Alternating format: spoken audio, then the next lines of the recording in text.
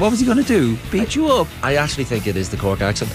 I'm not going to lie. Like, there is something about the Cork accent that makes it the most intimidating accent of the 32 counties in Ireland, I think. OTB AM, live weekday mornings from 7:30 on the OTB Sports app. Right, you're welcome along to Friday Nights Off the Ball. It's Gilroy and Michael McCarthy with you all the way through until 10 o'clock this evening. We're starting tonight with the news that Brian Mullins, the defining Dublin midfielder of his generation, has passed away after a short illness at the age of 68. Our thoughts this evening are obviously with his family and friends and his clubmates. We're going to be doing a full career retrospective and hearing testimonials from those who knew him best over the coming days. And maybe an hour ago, St. Vincent's tweeted, "It is with great sadness that we announce the passing of Brian Mullins, an absolute colossus in St. Vincent's. There's so much to say about the man, and we're also processing this. We'll honour him in the coming days." Make it easy to listen to cliche when somebody like Brian Mullins passes away, because he was the embodiment of a colossus, a legend, an icon on a team that restored Dublin to the top table of Gaelic football. And I mean, just reading some bits there, like he was 19 when he won his first All-Ireland as one of the stars of the team, and won 3 All-Irelands in 4 years against the great Kerry team. I think the other thing that maybe people of other generations are unaware of, when he was 25, he had a horrific car accident that retrospectively he was like, look, I can't really have regrets. I didn't die in that accident. It was so serious I could have, but it robbed him of a couple of years of his absolute peak. 25, already 4 All-Irelands in the bank. And so look, it's hard to really capture for a generation who didn't see him play just how important he was. But like, I don't know if there's ever been any single footballer as identifiable with a team as he was with Heffo's team. Yeah. Like, that's what that Dublin team was. It was so important to the city of Dublin in so many ways. It was so important to Irish sport. I think even that 70s run, the rebirth of Dublin, Heffo's Army, Hill 16, all of that. And as you say yourself, like the embodiment of that was Brian Mullins. Vinnie Murphy had a great tweet earlier saying that if Heffa was the godfather of Dublin football, then Brian Mullins was our heart and soul, I think is what he said. And that's it. Look, and just such a recognisable figure, even in the long blonde locks in the 1970s, playing in midfield, those battles with Jack O'Shea and everything. Like, obviously I'm too young to remember him playing, but I had a video jar that was worn out, I would say, called Decade of the Dubs. People will remember it came out at the same time as, I think, a Kerry Golden Years video. And I was given it, and never even, like, not really necessarily a Dublin GA fan. I was a Clare GA fan growing up, but I loved those matches and I would put them on such a regular basis. They were like 20-minute maybe highlight packages of the All-Ireland finals, from Dublin Galway 74 all the way to Kerry beating them well in 79. And Mullins was just such a key figure in all of those games. He scored one of the goals in 76 that I always remember, him throwing his arms up in the air, kind of like a Gaelic footballer daring to celebrate. Almost. He pulled back pretty quickly, when Jimmy Keaveney came to meet him. But, just such a legend of the game. It is, as you said, it's hard to overestimate. I'm not even sure, because I wasn't around in that era, just what he meant to Dublin fans and the GA fans in general. But he's obviously been a part of our lives for so long, being like basically running sport in UCD. He's been a manager, won an Ulster title with Derry, obviously, as well. Like, people forget that. Derry haven't won one since. Yeah, well, like it was this year. Obviously, it was this year. The intervening period, but that's how long ago it was. I think at one stage he was the principal of the biggest secondary school in the country. I think, like in Carndonagh and Donegal, and I'm fairly sure that was what qualified his son to play football for Donegal. And so, like, it's not. This isn't just a Dublin story either. But that UCD thing is really interesting as well, because I was scrolling through photographs and we put up a gallery.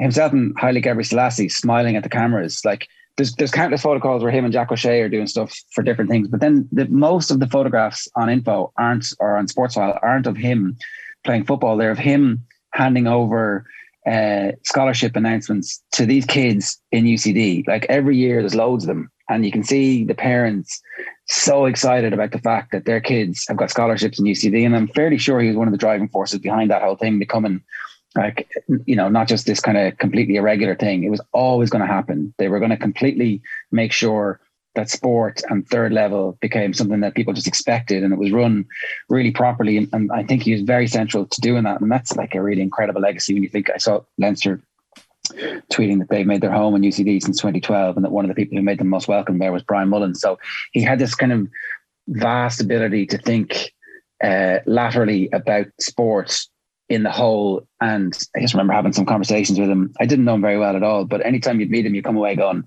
Jesus, that man's got a giant brain and a deep ingrained love of sport and a desire to see everybody benefit from all of the aspects of sport. So like, I remember him being fascinated by the way that the Operation Transformation was getting people out walking. He was like, this is one of the best things that's happened in Ireland in the last 20 years, because it was getting people moving and thinking about themselves and thinking about their fitness and thinking about their health.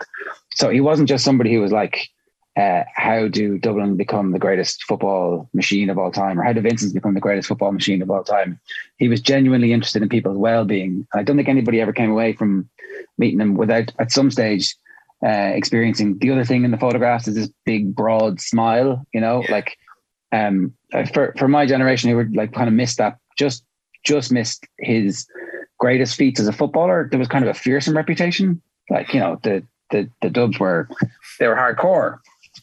You know, but no, he was the complete opposite in person. And after this, I'm heading up to Parnell Park tonight. Vincent's are playing Nafina in the Division 1 Camogie final, and the under 8s are playing at halftime. And recently enough, like in the last year, maybe a bit longer, it's hard to know with COVID, Brian was up at training one night looking out at what was going on, and they made a point of making sure that the kids got introduced to go, look, this guy's an absolute legend, you know. So his life in the GAA finished back at Vincent's the way it had started, in kind of one of those beautiful circular things that a life in sport means. And I think over the next couple of days, you're going to really see an outpouring from that Kerry group. Like they're in all the photographs as well. You know, they had a great relationship, and he'd Kerry heritage. Could easily have ended up being a Kerry footballer, and then that team would have been an unstoppable juggernaut. Yeah. We can have so many arguments, Ger, about best teams, and, you know, whether the Dublin team of these days has, you know, maybe outperformed the achievements of Heffo's Army and so on. But it's not about that tonight. It's about like acknowledging the importance of that team and Mullins' role on it as well, you know, as well as all the other things that we're talking about here that's so important. You know, like, again, football and Gaelic games were dying in Dublin, you know, and that's actually can be something that's almost a cliche, but it isn't actually. In this case, it was a real thing, and this team gave it a rebirth, and Mullins was a star of that, you know. And I think he's the second one to pass away after Anton O'Toole, who was another folk hero of that team, and it's a very sad time that when that starts to happen for a great team like that. But, you know, like the reason we have Hill 16 and the reason that we have the aura that surrounds Dublin football even to this day is because of that great team. And again, it's like number 8 right in the middle of the field with like locks of long blonde hair and taller than everybody else and sticking out over it all was always Brian Mullins, in a time when midfielders ruled the game as well. You know, like it was catch and dominate. And Brian Mullins did that probably as well as anybody else has ever done. Yeah, it's really sad for his family and for everybody who knew and all his friends, because it's 68 is such a, he just turned 68 as well, so young. And as I said, they'll obviously be doing, I've already seen John Duggan tweet that they'll be doing more about this on the show tomorrow afternoon, and I've no doubt it'll be main focus of the pay-per-view on Sunday, and then we'll have more across the week as well, as people reflect fondly on a genuinely iconic GAA career. And again, like, you're going to hear a lot of cliches, but they are cliches because they're all true in this instance. So we just send our condolences to his family and to his clubmates and his teammates and to really the Dublin supporters and the wider GAA community this evening as well. We're going to get back to normal Friday night programming. We those of you who follow us on our social channels will know that the crappy quiz is in the books. It is a particularly controversial version of it that's coming up in a couple of minutes' time. A little bit later, there's an incredible panel discussion about mental health issues between 8 and 9 tonight, and then between 9 and 10 we'll bring you the football kickoff with a preview of the two big derbies this weekend in the company of David Connolly and some of our best stuff from across the course of the weekend.